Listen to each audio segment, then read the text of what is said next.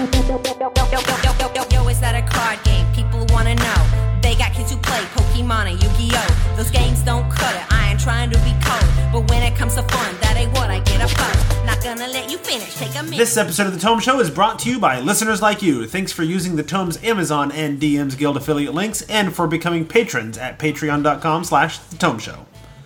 Your questions or clear up all your misconceptions. Stay right there, let me answer your questions or clear up all your misconceptions. You don't dress up to play D&D, you don't dress up. Welcome to The Tome, a D&D news, reviews, and interview show, and I'm your Tome host, Jeff Greiner. And I'm Tracy Hurley, and in this episode, number 292, we are hopping on the back of a dinosaur and racing through the jungles to stop the Soulmonger from killing off the resurrected among us. And joining us for this review is the co-host of the wonderful Performance Check podcast, available here at thetomeshow.com. Welcome back, Jonathan Green. Hey, how's it going? It's fantastic. And also rejoining us, the most charismatic guest that we haven't had on in nearly too long. It's the wonderful Allison Rossi. Welcome back. Hello, hello. Thank you for having me back. I'm glad to be here. Always glad to have Allison Rossi on. And to just give a quick intro, we're going to be reviewing the product Tome of Annihilation. It's the latest in the WotC-produced storylines. At this time, we're shifting focus away from the Sword Coast region of the Forgotten Realms to the jungles of Chult. It follows a similar format to previous stories in that it is an homage to a classic adventure while standing alone as a completely new adventure. We generally assume that we're reviewing an adventure. If spoilers are going to matter to you, then you shouldn't be listening to a review of the adventure. And before we dive into the review of that adventure, we want to say thank you to our Patreon patrons. We have several new patrons in the last few weeks. So in addition to the tried and true, like Stephen Robertson, Leonard Peltier, Jeremiah McCoy, Robert Aducci, Matt Bible, Doug Palmer, and Mark Richmond, we also want to thank our newer patrons, Andrew Harshman, Christopher Gray, and Lewis Britton. So, full disclosure, I got a review copy of this book, which is normal for me at this point, but I always like to make that clear to people that I try to be honest with my reviews. I want you to know I did not pay for the book. Anybody else get free copies? Usually not. Sadly not. Just me, okay. I wish. That's the perks of running a podcast. So you too can get free books if you just create a podcast and run it for over a decade. I'll get started right on that. Get on it now. All right, so let's start with Tomb of Annihilation and talk about, what is it? What's this story about? What is the Tomb of Annihilation? What's going on here? Who wants to take on that heady task? So the basic idea of Tomb of Annihilation is that, like all the other WotC adventures, it takes place in the Forgotten Realms, but mysteriously... Not all of them. Don't forget Strahd. Oh, good point. Sorry, my mistake. With one very notable exception. But yeah, the basic idea is resurrection magic has stopped working. No one can be brought back from the dead, no one can be reincarnated, and everyone who ever has been is slowly wasting away and dying. Eventually they find out that that's because of something that's going on in Chult, and way deep in the darkest jungle, there's an abandoned city called Omu, and below that, in a evil death trap dungeon tomb, there is a machine called the Soulmonger that is stealing the souls from all those people who are resurrected and everyone who dies, and is now being used to try to create a brand new god that will destroy pretty much everything. Okay. Yeah. Although big chunks of that bit of story don't become like the whole Atropol death god being born thing isn't even really hinted at until you get there, right? Yeah, that's the motivation behind, or what kicks everything off, but it doesn't actually come up too much in 90% of the adventure. Oh, at least 90%. So generally speaking, what do we think of the story before we get into the specific pieces of it? Because it does seem to follow several very specific sort of concrete chunks, So overall, though, what are our initial thoughts? So my initial thoughts when it was first announced was extreme excitement because it's not the Sword Coast. It's something completely different. There's dinosaurs involved. There's also zombie dinosaurs involved. And there's just kind of this new setting that as someone who's still relatively new to D&D, I've never actually, quote unquote, been to on an adventure. So I was extremely excited coming into this. I didn't know what to expect. And since I've gotten the book and I've been reading through it, I'm even more excited to run it. I would say that it definitely follows the idea of being sandbox, and your players kind of can decide where they want to go. Or, as a DM, you can take your own liberties and kind of put them on more of a path, depending on how you want to run your games. I just think there's so many different things that you can introduce to your game with this module. You can run it on hard mode, or you can make it a little bit easier. There's a lot of new types of NPCs and having guides, and there's a bunch of different new monsters. There's so much here. It's a lot to take in. I think it's 190 pages is the actual module itself. And then the rest is kind of the appendices. So it's a lot to take in, but I'm excited in general for everything that it has to offer. Yeah, you described it as sandboxy, and I think I know where you're coming from there. Although I don't know that story-wise it actually is sandboxy at all. It's kind of a throwback to the classic, as much as it's intended to be an homage to the Tomb of Horrors, right? It's really, in some ways, both an homage to that and an homage to the old Isle of Dread sort of stories, right? Where there's this exploration and you've got a map and it's a bunch of it not filled in, and you sort of explore hex by hex and you do a lot of that kind of stuff. And so it feels a little more sandboxy in that you can go anywhere, but there's only really one place you're supposed to go. There's only one thing you're supposed to do. It's kind of a railroad, but you never know how the railroad's going to get there, Yeah, and I think that's actually a good thing in a way, because there's definitely a problem where if you go too far into the sandbox, that you, as a DM, it's hard to give your players direction, and it's hard to even plan the basics of what's going to happen in a session. At least with this, it's the type of sandbox where you have this overarching idea of where they need to go, and it's up to your players to essentially decide how they get there at some point in time. If you go too far, I feel like it would just be hard to really tell a compelling story if there's not that overarching idea of what's going on in the background. There's also a bit of a countdown aspect to it. Yes. In part because everyone who has been resurrected is losing some hit points every day till they eventually die. That's a little important to keep in mind. Yeah. Mm-hmm. Yeah. So, and I kind of had mixed feelings about that. I'd love to see how it actually plays. I didn't have a chance to play it before doing the review, but just in terms of as Allison was pointing out, there's a lot of stuff in there, and I'm trying to figure out, given how many hit points some of the main NPC characters have that we know about, how to do all of that given the countdown clock that's on them. Yeah, I mean, I had the same issue with actually the premise of sort of the hook of the whole adventure here, in that the idea that everybody who's ever been resurrected is losing 1 hit point per day every single day until they die, and then they're gone because their soul has been completely sucked into the soulmonger, where it's then being fed into the Atropol and helping to birth a new baby death god.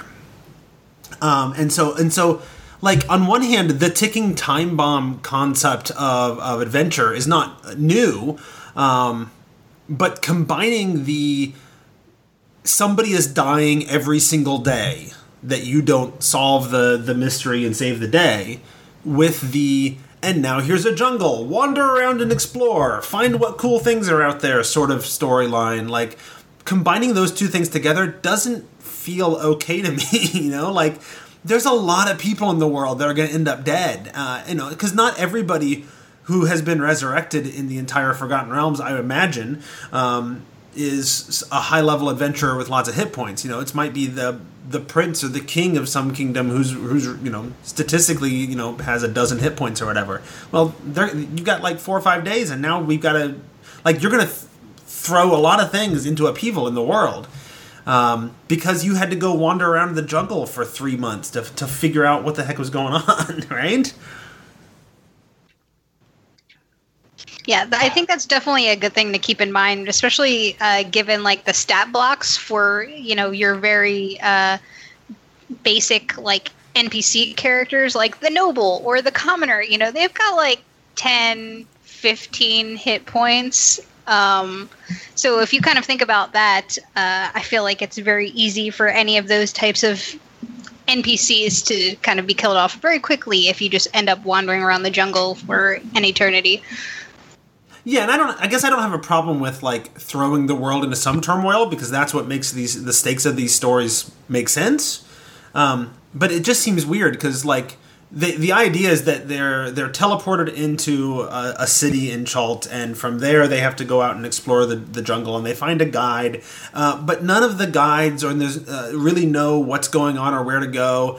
There's no real strong clues anywhere, no matter what like locations you explore and what encounters you bump into out in the jungle. There's not really any clues that the place you need to go to is Omu. And so there's no reason to rush there, so you just kind of wander around until you bump into it, which means, theoretically, you may have explored almost the entirety of the jungle of Chult by the time you get to it. How many months is that going to take, you know? I just feel like they could have sort of sprinkled in some clues early on in terms of where the problem is, where you need to go, how to find it, or backed off a little bit on the ticking time bomb aspect, because there is a lot of really cool stuff to explore, and I kind of wish there was more time to explore it. I think part of the problem too is like the adventure, I mean, not necessarily a problem, but part of the thing about the adventure is that it's supposed to start with first level characters, and I think it's supposed to take you to about 9th. Let me look at that cover. 1st to 11th, it says. Okay. Yeah, so like that's a lot of levels. Yeah, it is. and again, Okay, that's a lot of time in the jungle. yeah, I say again, that's not unfair or unusual, but it takes time, you know. So one thing that I did enjoy about the hook and the premise is, I think for the first time out of really any adventure, it makes sense why it's a bunch of first level characters that are stuck doing this, like a bunch of people who don't know what's going on, because everyone who actually has levels and is, you know, powerful, they've probably been resurrected and they're dying. Or if they haven't, they've got enemies who are going, haha, now you're weak and now I can take advantage and kill you and you can't come back. So I mean, I get all the frustrations, but one thing that I really loved about this hook and this premise is I suddenly get why these nobody idiots are getting sent off to the jungle to figure out what's going on. It's because everybody competent can't. Mm-hmm. I like that. And I found that really interesting, and I really liked that, actually. Yeah, and I think that's fair. Like, this is the one thing about the entire adventure that kind of drives me a little bit batty. Everything else is different degrees of, okay, this is cool, right?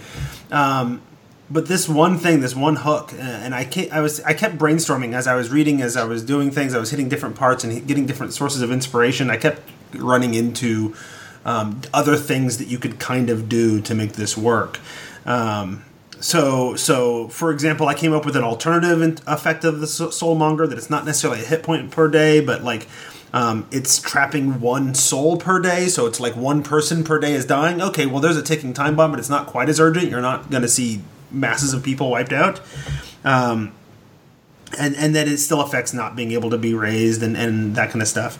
And those who have been raised not being able to heal. You can still tie all those sorts of effects in there so you don't lose some of those story elements that exist, like some of the characters who are like, hey, we need you to fix this because I'm dying. I feel like putting it down to only one soul per day, though, kind of ruins the urgency of it. And I feel like some of the issues I've had with previous modules that I run is that there isn't a great enough sense of urgency for the players, and they don't feel like they need to really get to the story. They can just kind of do whatever they want and go wherever, and there's not really, something that's urging them on to do this. They're not worried about a loved one at home that's going to that might be sick and dying, and what happens if they die? Where does their soul go? There's none of that in other modules, but this one does have that, and I feel like it allows you to really drive your players by their emotions, not even just as characters in the game, but as actual, other humans, where it's like, okay, these souls are going to be sucked into the Soulmonger, and then what happens? In the Forgotten Realms, there are deities that intervene with the everyday lives of people.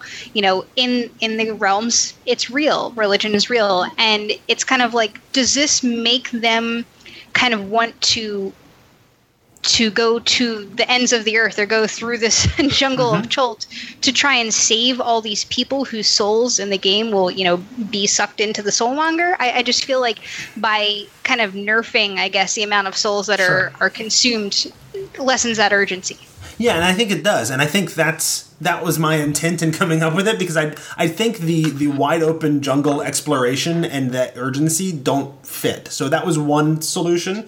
The other solution was laying in a sort of arc of clues that lead the players to Omu faster. So there's less exploration, but you can keep that sense of urgency. And I found that Arctis Cimber sort of made a good hook into that, because from Arctis Cimber you can get into the whole we need to save Mesro thing. So then you go off to there's a Naga, that sort of oracle that you can visit and pass the test, and so they have to run off to the oracle to find out how to save Mesro. Then you figure out in order to do that you have to defeat Ras Nsi, and Ras Nsi is located in Omu, and now we've found the Soulmonger, right?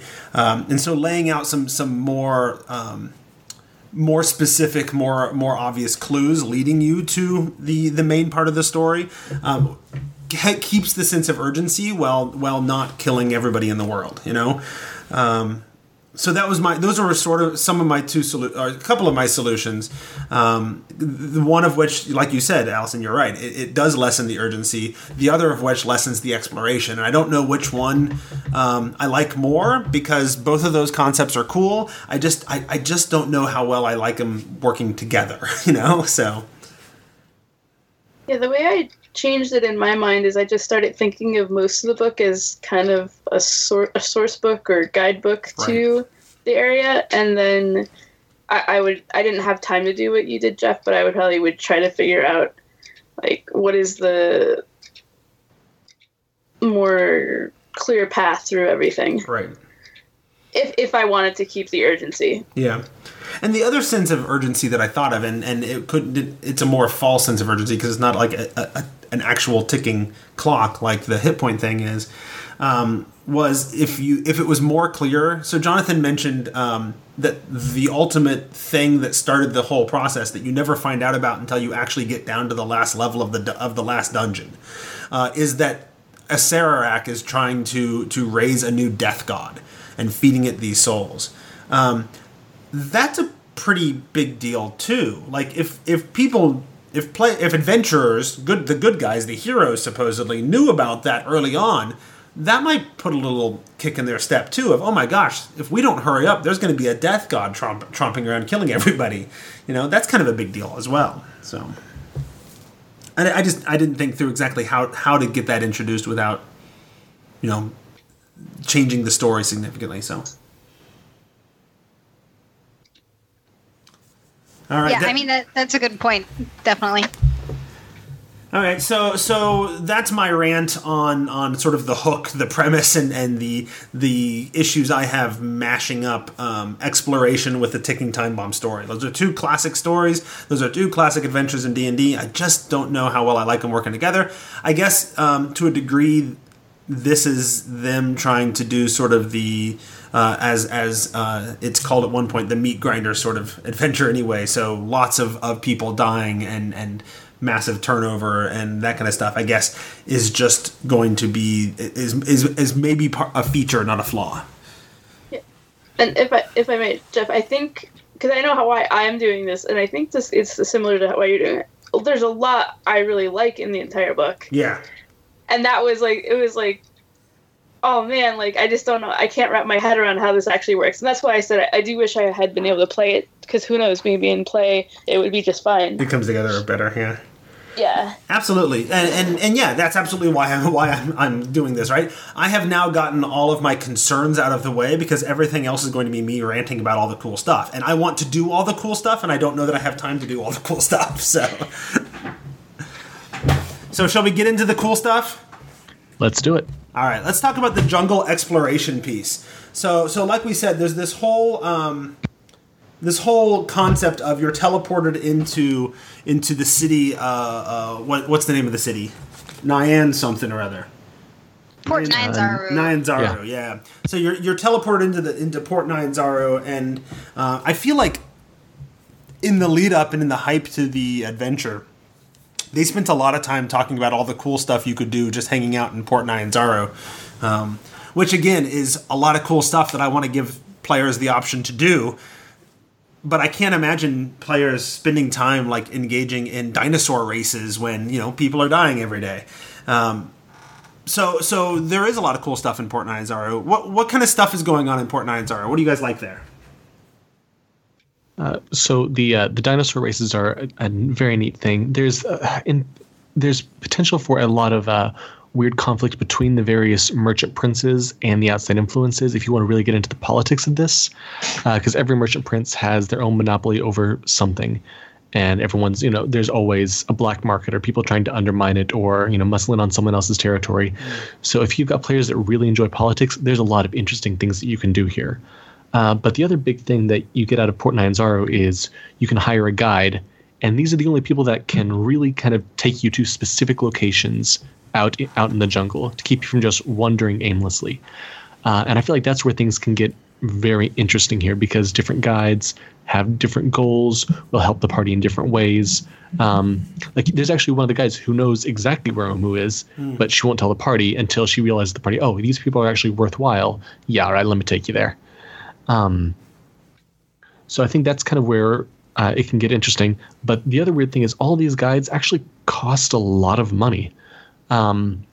So I feel like players have some options to either cut some interesting deals, or maybe this is where the dinosaur racing can come into effect of like, guys, we need to earn some money. Hey, Steve the Halfling, do you think you can ride a Tyrannosaur? How well do you think you can ride a Tyrannosaur? Okay. And I feel like I don't know, but it's going to be fun finding out. Yes. That's what my party's going to be doing probably in 2 weeks from now. There you go. Yeah, no, and I think the concept of the guides is really cool. The idea that there's all these different guides and they all have their own sort of little motives and where they want to go and how they're going to get the party to go there and that kind of stuff. And so, yeah, there's a lot of cool things to do with the guides. They're interesting personalities. The idea that's a more sandboxy element, like Allison mentioned, because you can literally pick any of those guides to be your guide and still play through the adventure and get eventually where you need to be. In theory, there's the one set of guides. I'm not sure. Yeah. Well, and some of them, like there was the one guide that was basically like, they're just going to try to take you to this pirate city. They want you to go to this pirate city and deal with these pirates. So that's where they're going to keep trying to like encourage you to go check out. And so they kind of have their different motivations, and they eventually lead you. In theory, you eventually end up being led to sort of where you need to go. Yeah, and they do have handouts for the guides, which I thought was pretty cool. And one thing I noticed, and I don't know if I've noticed this in earlier products, they really tried to do the what was it, bond, flaw, the three things that you can have. Bond, flaw, ideal. Yeah, with even the NPCs, which I found really useful in this adventure, at least. No, that's a good point. Yeah, I don't remember that being a thing in previous adventures. Occasionally it would show up, like some of the Storm Giant NPCs you could play in Storm King's Thunder had that. So it was here and there, but it wasn't consistent. Yeah. I believe it was also in like Death House. I think that the two little kids in Death House had like their kind of like flaws or certain personality traits to act out. But certainly, if you're going to have an NPC around for a decent amount of time, having that kind of role-playing touchstone as a DM, I would imagine would be very useful to me. So. Yeah, definitely. I mean, I think that throughout the module, like especially when they get to the different parts where you can kind of be almost possessed by the spirits later on, like having those ideals or flaws or whatever it may be to act out and kind of give your own players hints on how to act out, I think can add a lot of fun to the characters and how, you know, these NPCs are being played out. So it's nice little tidbits, definitely for role play. Yeah, and as much as I like the guides and I like the fact that they've added in these role-playing tips, whatever, the only sort of hesitation I have with the guides, here I am being negative again, the only hesitation I have with the guides is that the adventures so far that WotC's put out have not been very hesitant to add what are effectively DMPCs. Out of the Abyss, the DM ends up having to play almost a whole party of NPCs with the party, and now you've got another NPC that you've got to run with the party like through the entire adventure. And I don't want to have to run an NPC through the entire adventure. I want to run the entire world and let the NPCs fade out of off screen. So the nice thing, at least with Out of the Abyss, since I did run that, was that you can give those NPCs to your characters to play, and that's essentially what I did. Is I had them kind of pair up with the different prisoners in Out of the Abyss, and then they controlled them, within certain confines. Like, I told them that you're not going to go and have them charge into battle and get killed off. Like, that's not how it's going to work out. You'll play it according to their character. Sure. So that I didn't have to be the one playing it, and I wasn't talking to myself the entire session. So I think that's kind of how I would do things, at least for this module, where if it's an NPC that's maybe the guide I would play as, and they would kind of be very set back and not DMPC like, but any others would probably be like, all right, players, you're playing this NPC, and they're kind of there.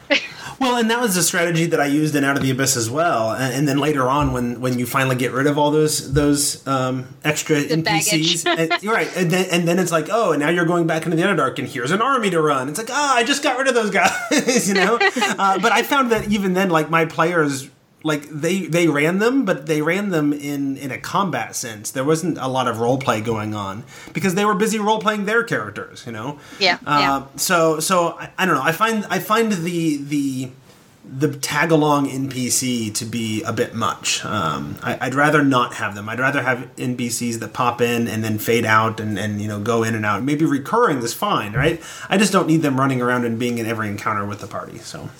And I feel you there. And it's not necessary here either. Like, you could have the guides up to a point, and then the guides are like, all right, well, that's all I got for you, bye, or whatever, right? Like, I'm not going into Omu, I got you here, that's it. See you later.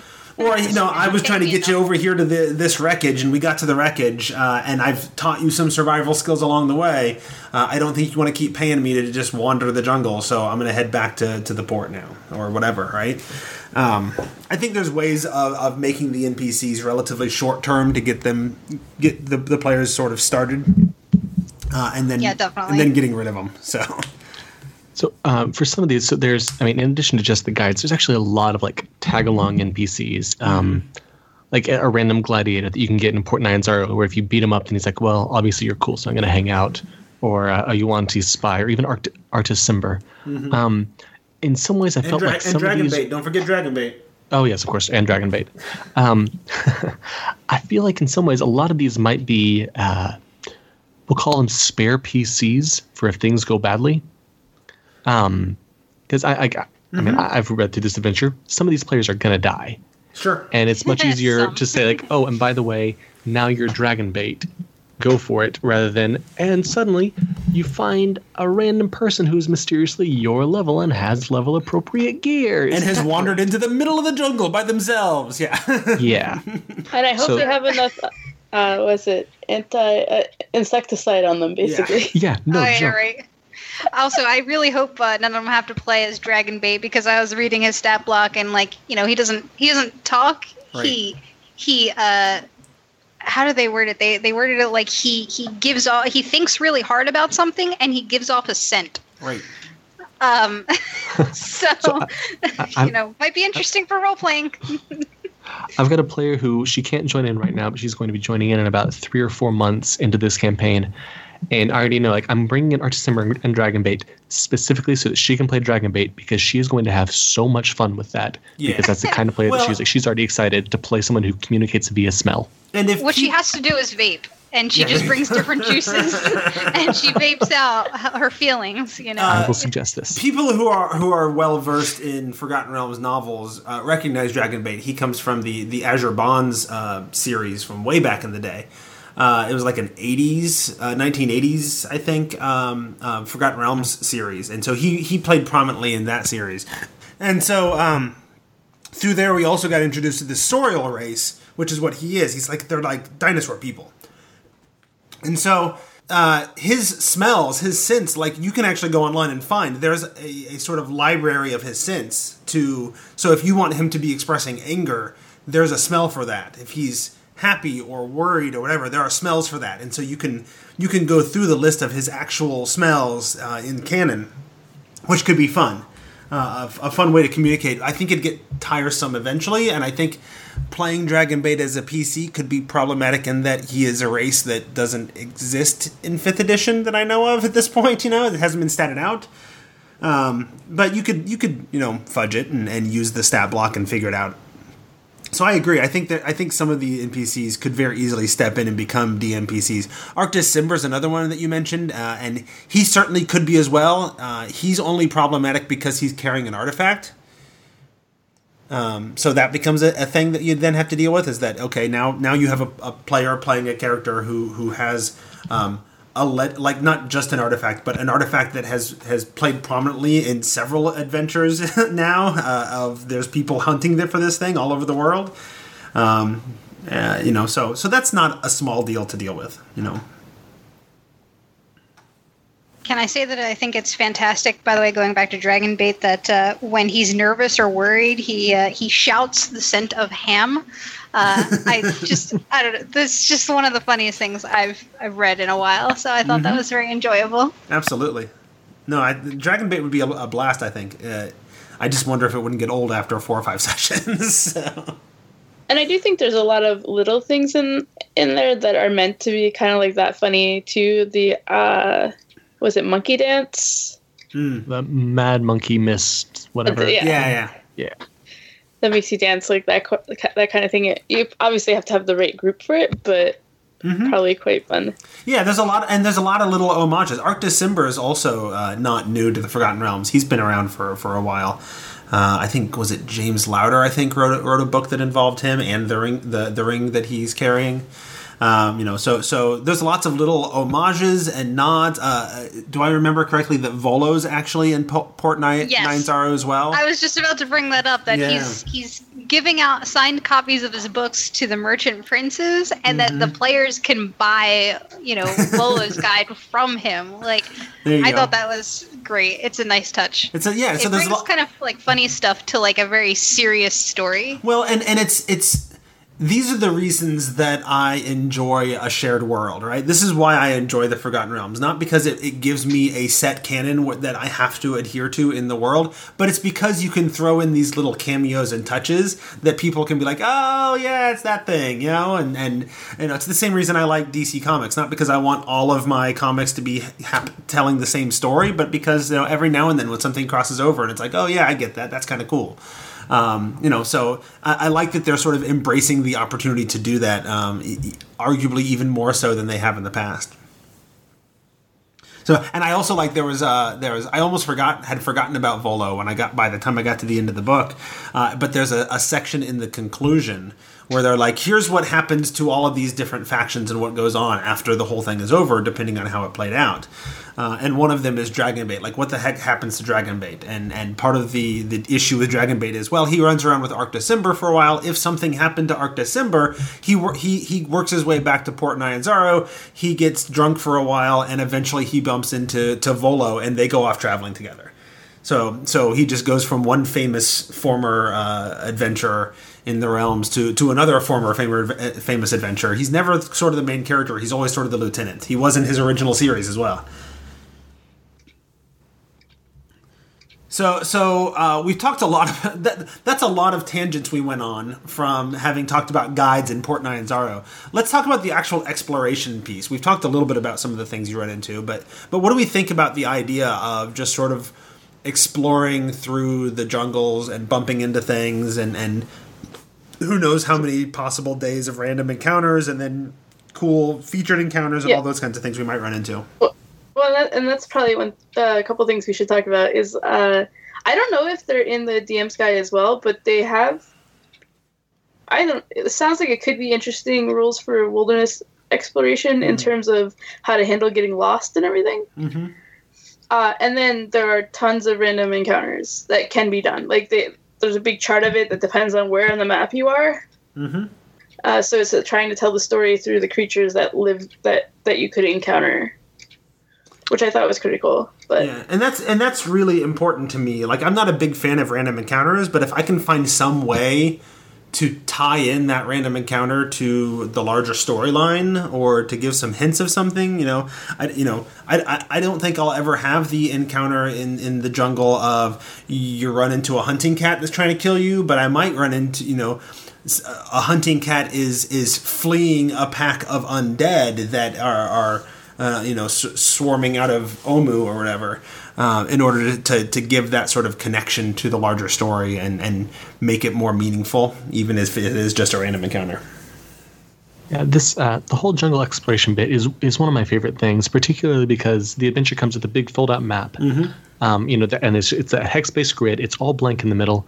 And I know this is one of those things that my players and immediately kind of caught their focus, caught their attention, and we've just done a session 0 and we're getting ready to start the full thing, but they're already excited. Like, one of them's going out and buying colored pencils, and they're like, right, we're going to explore this thing, we're going to color it in, this is going to be great. Like, the idea of having this big thing that's there for them to explore.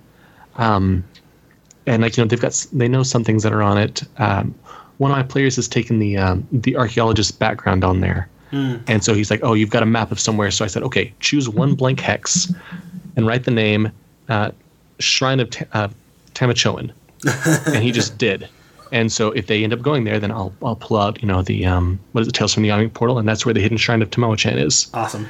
Yeah. And just the idea of like, oh, we can go there and there's just going to be stuff to explore and ruins, and they've got this very pulpy Indiana Jones Tomb Raider idea of hacking through the jungle to try to find these cool things. And I think just the map and the way it's set up really lends itself to that. Mm-hmm. So I'm really excited about this bit. Have you done? Oh, go ahead. I was just going to say, I kind of want to get stickers for the map, too. Yeah, I saw some people who they're mounting it on poster boards so they could use push pins to mark things. Oh, okay. Nice. And I really like that. So how many of you have run an exploration style adventure before? Because that's not a new concept in D&D, but they don't do it very often. So I'm just curious. Have any of the other three of you run this blank map hex style exploration adventure before? Closest thing I guess would be Out of the Abyss, in the way that it was like kind of, I gave my players like a general like map idea, but they didn't know what anything was because it's the Underdark and no one really knew anything about it. But that's probably the closest I've gotten to that. Sure. Yeah, I've never done an exploration one, so I'm actually, that's one of the reasons why I'm excited. Is it's something new and fresh. New, yes. Yeah, and I think that's part of the appeal, right? Is that they don't do this kind of thing very often, and they threw it in this time. And so I've done it before, and it can be a lot of fun. It can also get tedious eventually. I think they threw in enough really interesting locations in this jungle that it'll break up the random encounters with something a little what'll effectively become a little mini side quest or whatever. Go explore the floating heart of Ubtao in the middle of the valley and that kind of stuff. I think it would also be a good idea to, when you start getting close to certain features, bear in mind that they would be noticeable, like the floating heart of Ubtao, right? I might start saying that the players could see that in the distance when they were scouting from the treetops or whatever, from 2 or 3 hexes away, because it gives them a target and somewhere to go, so they're not just sort of wandering, doing random encounter after random encounter, or hoping to bump into something interesting. So just some tips from the one time I ran a big exploration adventure was that give them somewhere to go and something to look for and features to encounter and to interact with, or else it does sort of become 20 days of wandering in the Underdark in Out of the Abyss, and it's like, okay, we got to find ways to speed this up, Yeah, I definitely ran into that issue actually when I was running Out of the Abyss, where it was like, okay, we've been wandering for forever now, like what's going to happen? Like we can only do so many random encounters, right. So you really need to know when you need to kind of step in as a DM and be like, here's a very obvious clue, hint, hint, wink, wink, you should go here. Right. So you have to make sure that you don't fall into that trap of forever wandering it with no goal in mind. Yep, absolutely. So any other thoughts on the exploration piece? You've got all kinds of stuff here, right? You've got the goblins. Was it the goblins with the city that flings away like a catapult when they're in danger? You've got the pirate haven at one spot. You've got the floating heart. The red wizards are running around out in the jungle. The Arctis Cimber and Dragonbait are running around out in there. You can go check out Mesro, which used to kind of be the major city of Chult. And Port Nyanzaro was kind of a new outpost. Now, of course, Mesro is gone and it's ruins, and Nyanzaro has sort of grown up to become the new big headquarters of people venturing out into the jungle. And so Mesro is kind of an interesting place because I've been there before. My players have been there before. I could see an interest in going and checking it out and see what's going on. One of the places I'm looking forward to, and I'm hoping that they end up at, or I will steer them in the direction of, is Kier Sabal with the Aarakocra and whatnot. I think that storyline is really compelling and fun. It reminds me of Avatar: The Last Airbender a little bit, that they're like living up on this cliff, and they're bird people and whatnot, and they've got the 17-year-old princess whose name I'm not going to attempt to butcher right now, and her little brother. And I don't know, that whole kind of storyline and area seems really compelling and interesting, and it could be a good way to drop hints about places for your players to go to, especially because they're flying creatures, so they could really easily drop hints about what's going on because they've seen it from above. So I think it would be a good way to kind of guide your players if you need to, and have a more relaxed encounter before, the meat grinder. Yeah, sure. And the princess actually specifically ties you into Omu as well. Because she's like the princess of former royalty of the city of Omu, right? Exactly. So you can really tie it in if they end up at Kier Sabal. And you can give them you can give them a pointer. You can be like, okay, here's another place you can go. Haha, guess what? That's where the real story is, right? Yeah. So actually, I like Kier Sabal because you can use it to point to Omu, but I think there's also the Aarakocra can do a dance and give the party a flying speed for several days, but as part of that, they have to go to Nangalore, I think it is, which is another really cool location. So I feel like if you kind of direct them towards Kier Sabal, you can use that to kind of ping them over a couple locations in the jungle, very direct, like, here's where to go, and then to Omu, and get a mix of, hey, here's fun jungle exploration and ruins in the jungle and weird encounters, but we're going to get you to the right place. Mm-hmm. And I feel like there are a couple different paths like that. The same with the if you go to the Naga Oracle, who can point you to Ras Nsi and then to Omu as well. Like, there are a few of these small little paths I feel like you can take to direct the party towards Omu, and you kind of choose the ones you want to chain together. I really like the idea of the PCs in my game who, are inevitably always like, they're the big tough badasses, right? And then forcing them to sort of humiliate themselves and go through the different trials to see the Naga Oracle, with what is it, the feather and eating the frog or crawling on their belly or whatever. Yeah. You have the flower that's like orange and blue that they have to get, and then there's the feather that they have to get, and then there's the third step to actually see the Oracle is like they have to lay on the ground and a snake crawls down their a snake crawls down their throat. Oh, that's right, yeah. And when I was reading it, I was just like, am I tired? Did I read that wrong? Let me go back and reread this. Is this for real? So there's some interesting things that you can get your players to do. I find hilarious. Absolutely. And that doesn't stop there. And this takes me to where I wanted to go next. So eventually, whether through random chance or through bumping into the really rare smattering of clues that are out there, the party ends up in the city of Omu. And in the city of Omu, there's other instances like that as well. Because I think it was in the city before you got into the dungeon, right? There was the whole ceremony with the frog mask, or was that down in the dungeon? There's this whole thing where you have to put on a frog mask and go through these different steps. Yeah, I think that's in the actual Tomb of the Nine Gods to get one of the shrines. Okay, yeah, well, and so the shrines are, it's tricky. So the shrines are part of the city itself. Within the city, you can visit so if you haven't heard about this, there are these 9 trickster spirits that align to the 9 alignments in D&D that sort of were these spirits who showed up in Omu back in the day, presented themselves as God, took the form of different animals, and then Acererak showed up and destroyed them all because they're not actually gods.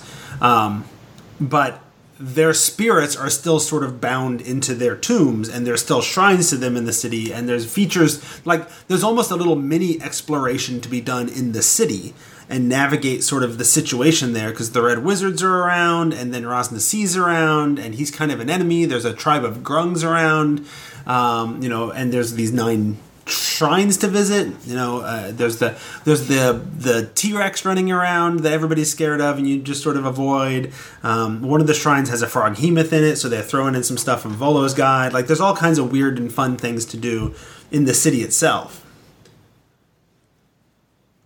Yeah, I think the like kind of adventure within the adventure there in the city is really great. Like the different ideas of Omu kind of remind me of the old game show Legends of the Hidden Temple, if anyone remembers that. It just kind of reminds me of that when reading through it. I think that there's a lot of depth to it to kind of force your characters to explore the city. And kind of encounter the different Tabaxi or the Yuan-Ti or whatever is living throughout the city. So I think that having those different shrines is a good way to get them exploring and moving around the city and seeing the strange oddities that are kind of left there now that, normal civilization is not living there. It's kind of overrun with monsters. And the jungle is sort of reclaiming it, and there's Yeah, and I also like the idea that, like, through the entire adventure up to this point, there's been hints of this great, horrible being out there in the jungle, Ras Nasi, who's raising a horde of undead, and he's this Yuan-Ti character or whatever. And then you get into it and you meet him, and it's like, well, yeah, and he is all those things, but he could also totally end up becoming an ally, because he's being affected by the curse of the Soulmonger as well. And if he finds out that the party's going to fix this thing, he's going to be really fast to say, oh, you're going to go down and take care of this thing so that I don't have to slowly die. That sounds great. How can I help? I'll be I could see him in his little temple with all of his undead and his followers, whatever, very easily becoming sort of the base of operations, because it's a safe place where, Ras Nasi will keep the party safe so they can rest before they go back down into the dungeon again. Yeah, these are good points. With Ras Nasi, whose name I have trouble saying for some reason, sure. I like the idea that he could become an ally or just stay as a foe. Mm-hmm. I know with a lot of my players, they tend to go the route of almost murder hobo-y. Sure. So I don't think it would ever work with players I end up playing with, but it's a really good potential thought there that he could become an ally and help them since he wants to save himself. But I kind of like the story that goes along with it, where his assistant, whose name I can't remember, the Night Speaker, I believe she's called. I really like her storyline, where she kind of works with the characters and might betray them depending on how well they do with different tasks. Mm-hmm. So there's a lot of different intrigue you can introduce with their storyline. Finthea? That sounds right. Yeah.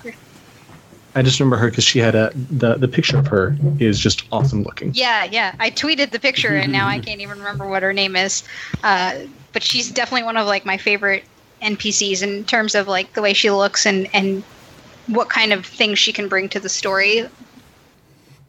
So there's a lot of cool and interesting things to do in the city of Omu itself. Eventually, depending on how you deal with Ras Nasi, either going through the little mini dungeon that he inhabits, or allying with him and making it a safe haven or what have you, eventually you end up finding the entrance to the actual Tomb of the Nine Gods, right?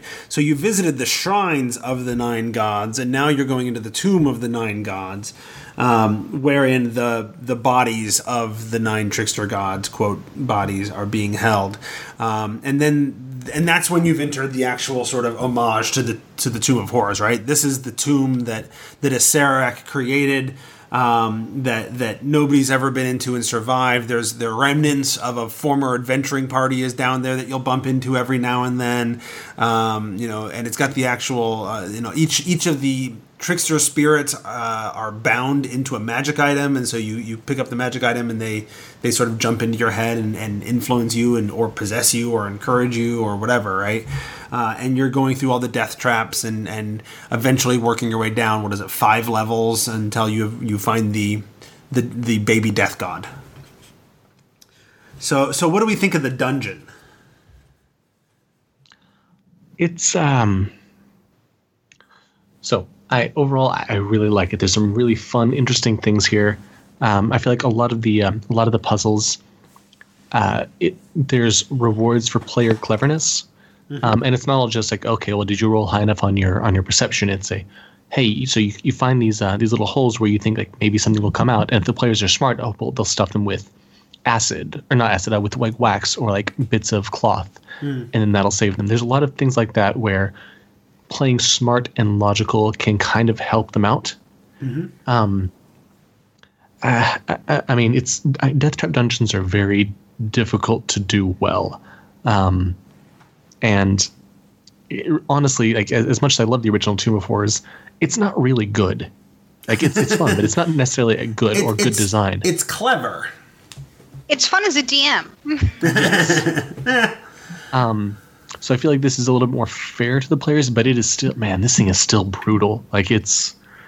Well, and it's not just more fair to the players. I also feel like it's a lot more interesting. Like there's opportunities for role playing encounters and for clever actions and it's not just can I survive? It's I've got a thing I'm trying to accomplish, and let me mess with things, or let me wander into the pocket dimension mirror universe of the dungeon and goof around in there for a while. And like there's all kinds of weird and clever things in here that I think are in many ways it's a much better designed dungeon than the original Tomb of Horrors, but it maintains some of the homages to the original Tomb. Like there's every now and then there's the four-armed gargoyle that crushes gems. That's straight out of the original. Of course, the green devil face features prominently in multiple cases, and I like how like the green devil face appears multiple times.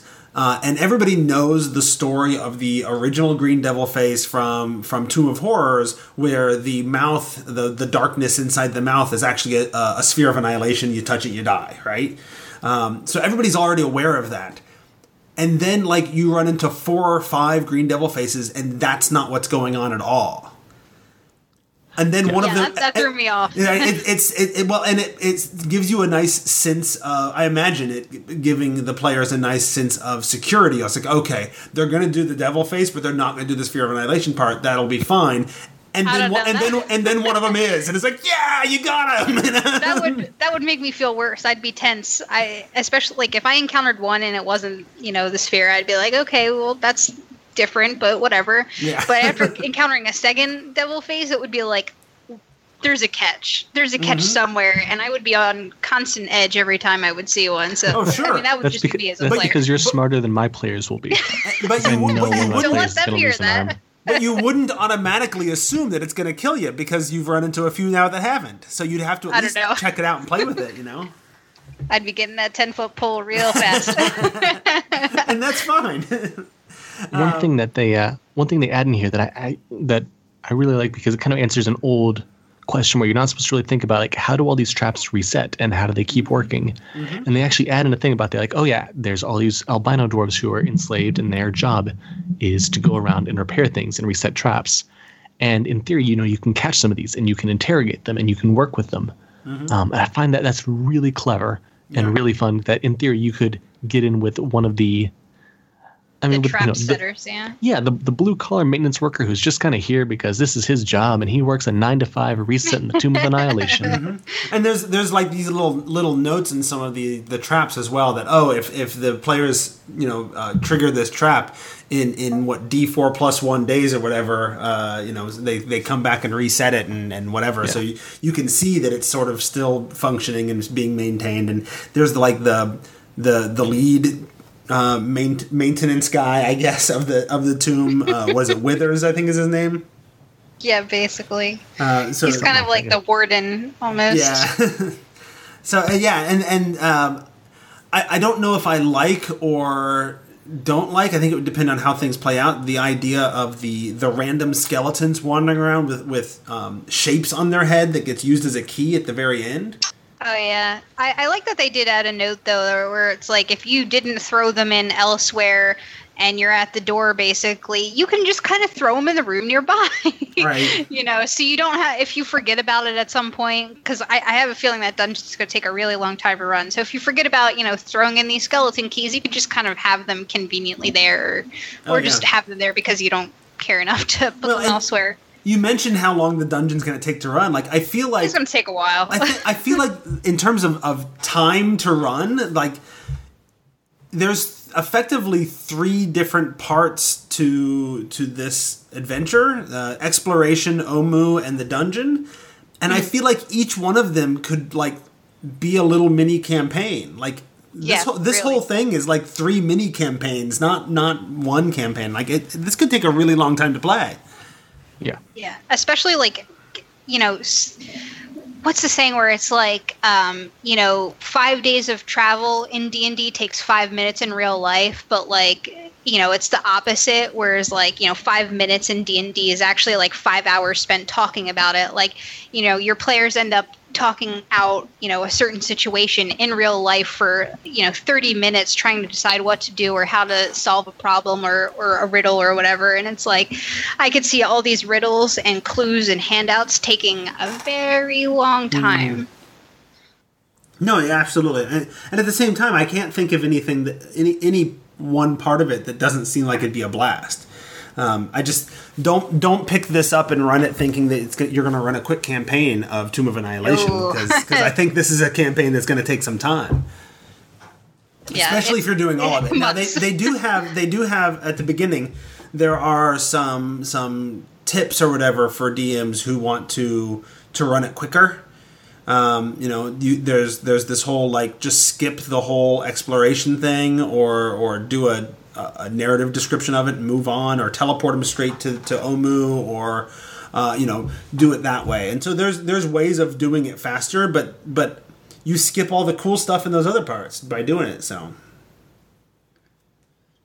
yeah, you don't want to skip the good things. You definitely. And it's all good things, so I don't know. Yeah, that's true.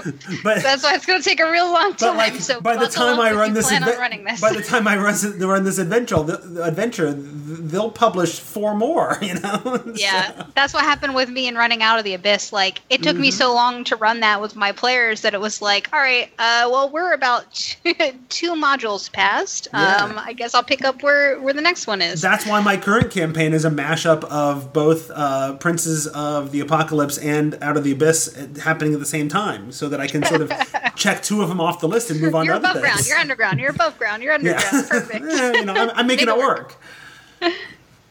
So yeah, and the dungeon is. We mentioned the dungeon's full of these cool things, right? We talked about the weird mirror universe. We talked about the skeletons running around, and the I guess they're technically whites, the albino dwarves, because I think they're undead, right? Otherwise they wouldn't survive down here.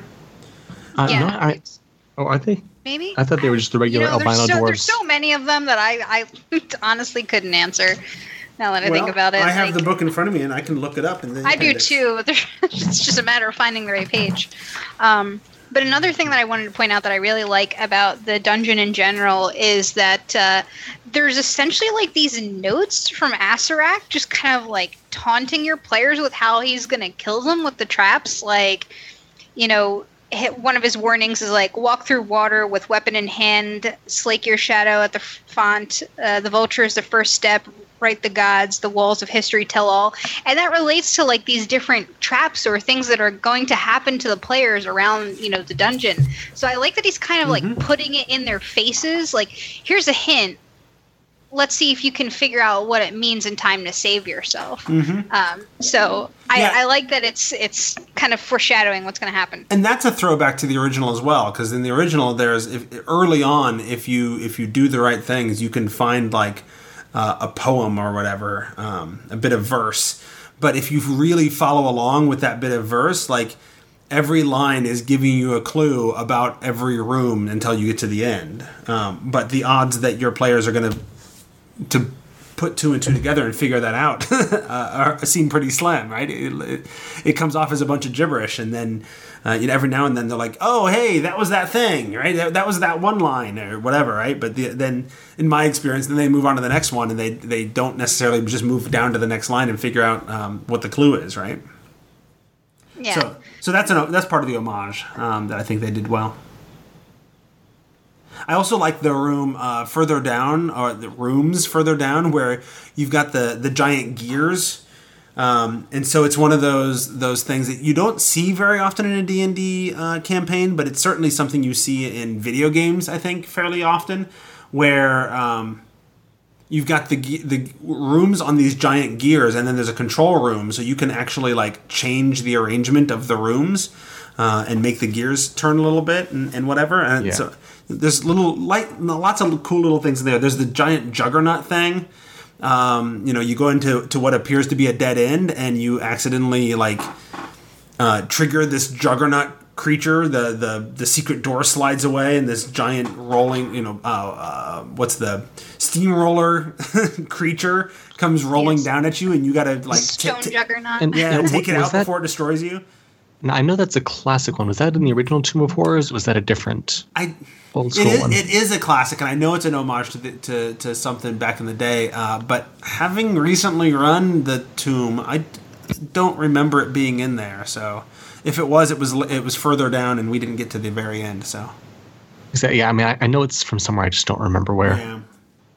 And the other thing with that gears, they also imply that it runs all of the things above, and it's powered via a portal to Mechanus, and that's like, this is how we power everything. We just make a portal to the Clockwork Realm, and it's good enough. Seems legit. Why not? Absolutely.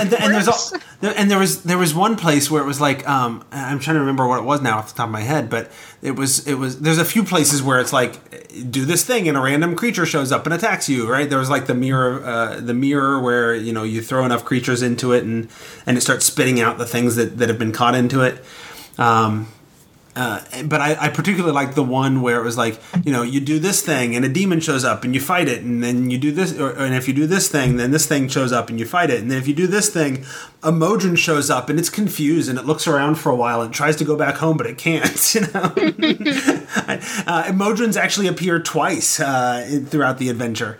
I was shocked to see them pop up in there. Yeah. They also randomly were kind of in Out of the Abyss as well, where it was like, oh, I didn't expect these guys to show up. Now, okay, how the hell did they get to the Underdark? Well, how are they going to try and get home? Well, they can't, so they're just trying. It makes me wonder if they're not sort of laying these seeds, because we know that they do that, right? They lay these seeds for future adventures. Now that we've seen Modron sort of just be sprinkled in every now and then, maybe they're leading up to the Great Modron March. I don't know if you're familiar with that old Planescape adventure, but the idea is that the Modrons, like all of them, go on a singular march through the plains, and it happens every so many years. The way they worded it in Out of the Abyss is that they were trying to do They were trying march. to join the march, Yeah, they were trying to they join got left there something. 100 years ago or something. Yeah. So I wonder, if we're not going to get a storyline where they're finally going to do what people have been asking and get out of the realms, and do so by the Great Modron March, where the Modrons show up and you follow them along and you go and visit a bunch of other planes and you kind of get a little Planescape into it. They've been sprinkling Modrons in heavily enough. I feel like they could pull that off. Given how much planar stuff is looking to be in Xanathar's Guide to Everything, that's kind of what I'm anticipating. Okay. And I mean, I'm a playtester, but I haven't seen anything past Tomb of Annihilation, so I have no idea what's coming up. I'm just speculating at this point. Could be some interesting stuff coming up then, it sounds like. Yeah, stay tuned. Yeah. So I've got a couple kind of overall thoughts about the adventure, unless there's anything else you want to discuss about the tomb. No, I'm good. Go ahead. One thing I wanted to I kind of wanted to bring up, just because I know it's important for some people, is especially the way that Chult used to be run. It used to be very much it's basically an amalgamation of a lot of African stereotypes. And in this case, from reading kind of what's been done in the past and what's been done here, it seems like WotC's definitely progressed a little bit, but there's still There's still much to be desired. Yes, I feel like there's a lot to be desired, and because I'm writing this for a bunch of British people, a bunch of English and Scottish people, they've got this. There's a whole other kind of background and history here with colonialism that I wasn't prepared for. So things like the Flaming Fist and kind of what they're doing, like, no, we're just going to settle here and we're going to take all their natural resources and decide that we kind of own this place. Yeah, no, that was the original concept. It was symbolic of colonialism. Yeah. Yeah, and it's just one of those areas where there's a lot of sensitivity here that I personally was just not prepared for. And my players had to be like, look, we don't want like people in masks yelling ooga booga. We don't want this weird colonial presence there that makes us uncomfortable. And it's just one of those things I want to make sure that other people are aware of and kind of consider. Just because I can see, depending on your perspective and your background, some of this stuff, and I think WotC has tried, but there's definitely some stumbling here. And it's just one of the things I wanted to bring up, make sure people are aware that could be an issue depending on who your group is and kind of what they're expecting. Yeah, I think even at the beginning they include the whole like the clicks in the language thing, and I was kind of like, why? There's certain things that just really aren't necessary and could have been changed to fit a more kind of modern point of view and a more diverse view without that kind of offensiveness, in my opinion, without following the stereotypes. Yeah, I mean, how much of it is, and I'm not trying to make excuses, but how much of it is them trying to take something that was an offensive stereotype and instead turn it into honoring real-world diversity? Like, I mean, there are legitimate languages with clicks in them. That's a thing. Yes, but I think there's a very fine line. There is, and from the sounds of it, they don't really have anyone that I guess could speak better than I guess just a bunch of white guys on it. I feel like if you brought in a more diverse staff to read this, to play test this, to comment on this, certain things could have been done better. Sure, or at least a consultant, right? They brought in the Pendleton Ward as a consultant for the story, but he doesn't add necessarily that perspective either. Yeah. And I'll admit, I also had similar feelings about it as Allison and Jonathan. So particularly when it came to the artwork, I was really happy actually that we finally get a lot of artwork with humans with darker skin tones in particular. That I do wish they were a little better at rendering hair, because that was the only thing I saw that was kind of weird. So, but overall, I was and I liked a few of the things that they tried to say. There was a big civilization, a rich civilization that existed, and then some other events happened that kind of pushed them out to the coastline.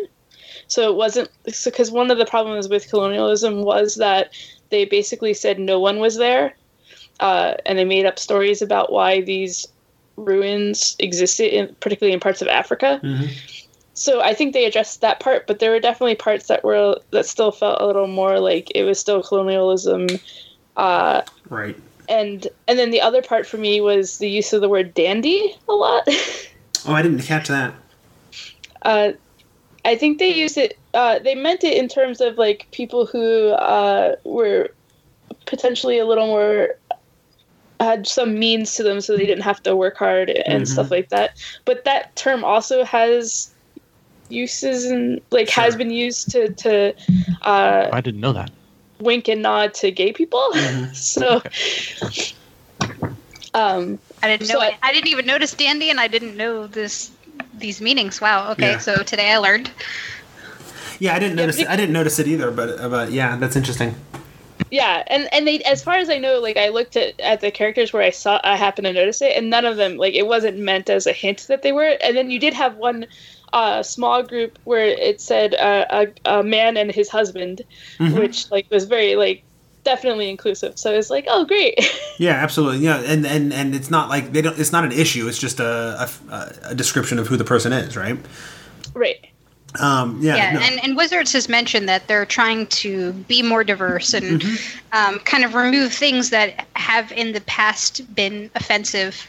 So clearly they're working towards it. They could always do better, but like I'm just happy to see that they're working towards being better and putting in more or putting out more content that is relatable to more people, and hopefully they get a lot of good feedback from this module and can, learn to do things better, in the next iteration of Chult or in the next iteration of, whatever else in Faerun. Sure. And I think there's a lot of potential here to, like, this is the first real adventure we've had where it's possible to be immersed in a non-Western based culture and society and explore that a little bit.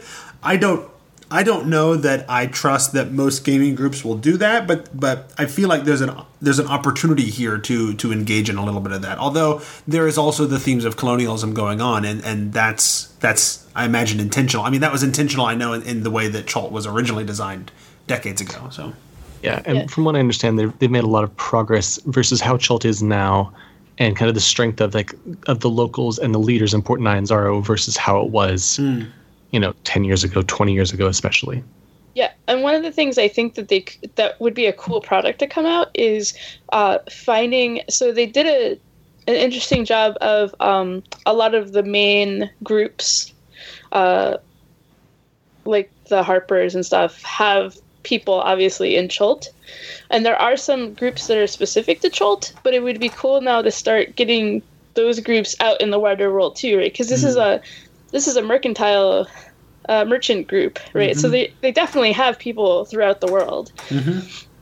So it would be a cool, and I bet you could even be a DM's Guild product where people start saying, hey, here's some Chult people everywhere else and groups and what they're doing. And it's worth pointing out, since you mentioned DM's Guild, that they launched the DM's Guild Adept program with this, where they tapped several sort of up-and-coming designers from DM's Guild to create Tomb of Annihilation linked products on DM's Guild that have sort of been promoted by Wizards as things that could sort of officially tie in. I know friend of the show, former member of our family, James Introcaso, wrote one of those as a different introduction into the story that's getting pretty good reviews.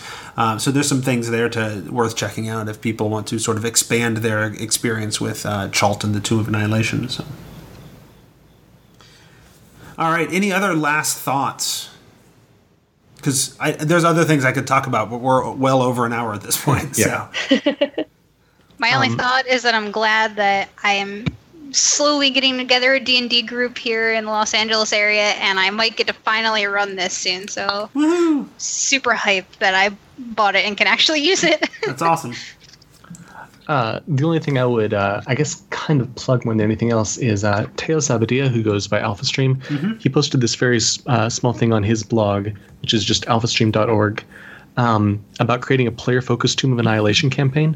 And it's a good kind of talk through, like, hey, here are kind of the different factions, themes, bits and pieces within the game. So, like, do you want to do a lot of tomb raiding? Do you want to do more pirates? Do you want to do more, the politics in Port Nyanzaro? And it kind of starts with the players, and it does a really good job of kind of walking through the salt and helping the players kind of tailor the focus of the game. It's just good D&D advice overall, but he uses Tomb of Annihilation as a starting point, and I found it really helpful and a lot of good information. I definitely stole from it liberally, so it's worth taking a look at. Cool. I also found, as much as we talked about Modrons being sprinkled in, one of the other groups that is sort of sprinkled into this adventure just very ever so slightly is the Red Wizards, and I wonder if they're not, because they've been sprinkled in through a lot of adventures now as well, I wonder if they're not gearing up to become a featured villain in a future product, or if they're just going to be sort of the perennial B-tiered or C-tier villain or encounter. and also included an NPC that people might know from former novels, so it kind of ties into several of those things there. Because the Red Wizards are just sort of, they're there in Omu, and they're doing their own thing, but they don't really play prominently through a lot of things, and then they show up at the end in that conclusionary piece of, and then if this is how things go down, they go back to Thay and admit their failure and take their punishment, and will try again and hunt you down and do whatever, so... I have a feeling that Zastam is not going to be happy, so maybe we'll see something from them in the future regarding, Red Wizards. I really like the Red Wizards of Thay, so I really hope we see them more in the future. Yeah, I mean, I think there's potential there, and that could take us into a whole different part of the realms as well. So, Modrons or Red Wizards, what do we think we're going to get in the next, or which is going to be featured in a storyline first? What do you think? Give me them Red Wizards. Red Wizards first. No whammy.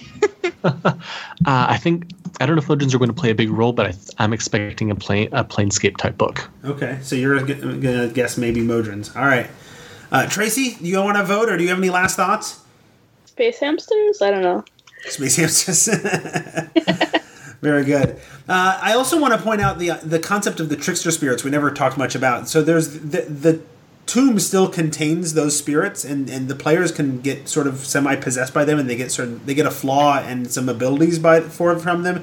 And then at the end, spoiler alert, when a Acererak shows up, they get sort of extra boost to take on a Acererak because he's way out of your league.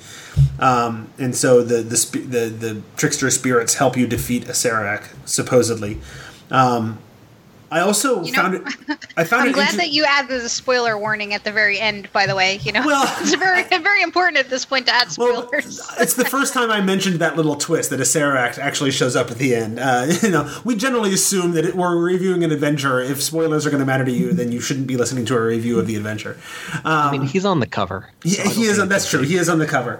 In any case, so he shows up and the spirits help you defeat him. I thought it was an interesting twist because at first I'm reading through it and I'm like, oh my gosh, like you're getting a ton of magic items. Every single one of these trickster spirits comes bound to a magic item, and then there's other magic items, and there's also a bunch of legendary items that aren't necessarily magical that have like story and quest bits going on with them, which I thought was really cool as well. Lots of flavor going on in here.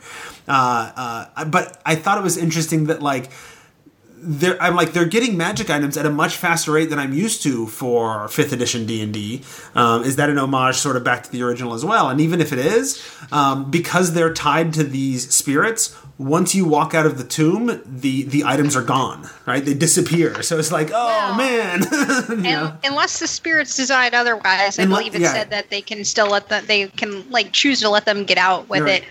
The spirits can reward you for placating them or pleasing them or whatever. But at the same time, I also like with the Acererak section of that conclusion of what's Acererak do after all of this? It's like, well, his phylactery is somewhere out there. Well, in 1d10 days. Yeah, in 1d10 days.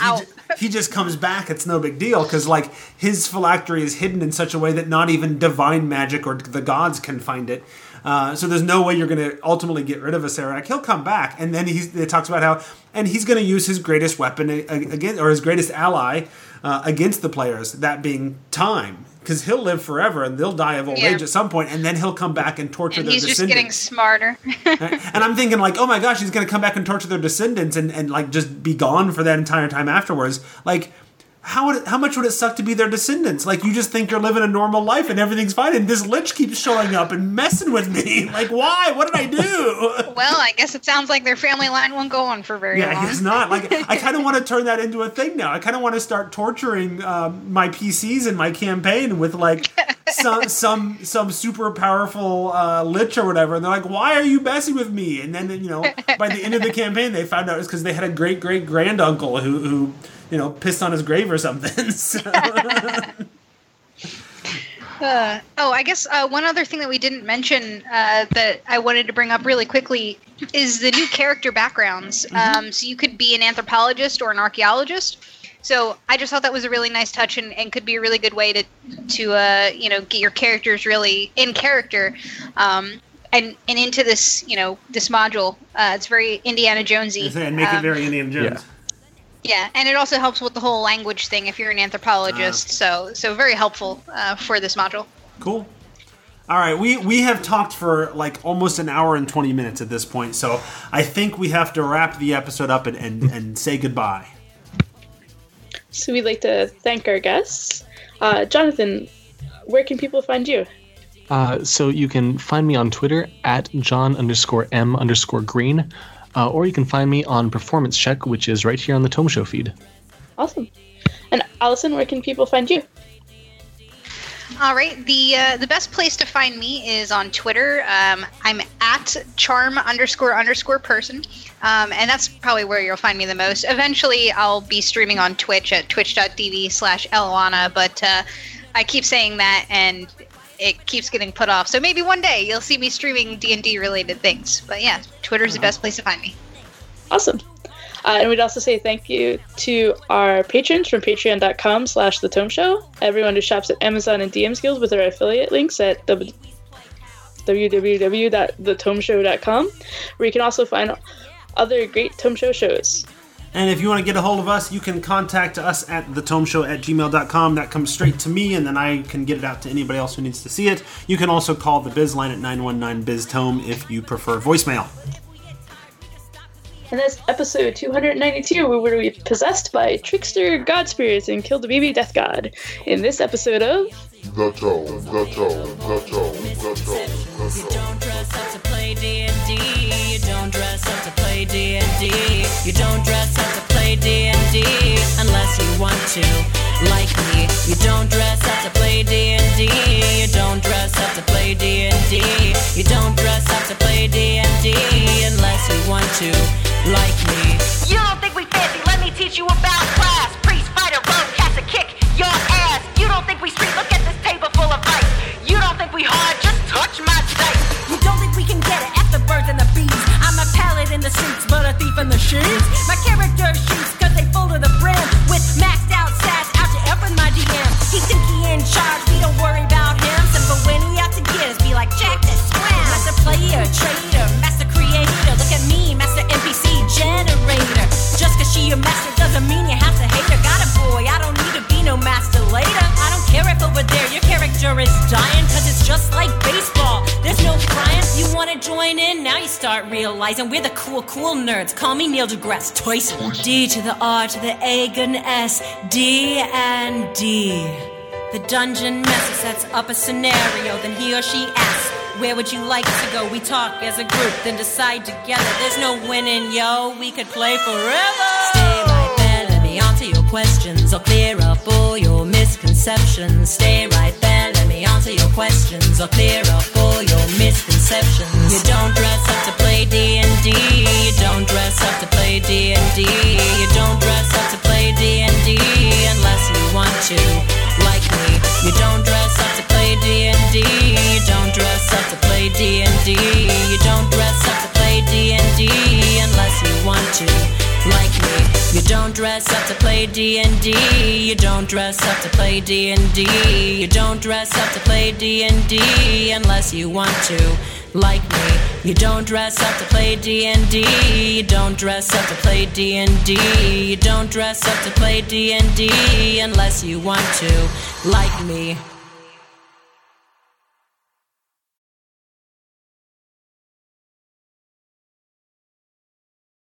I'm on the wall.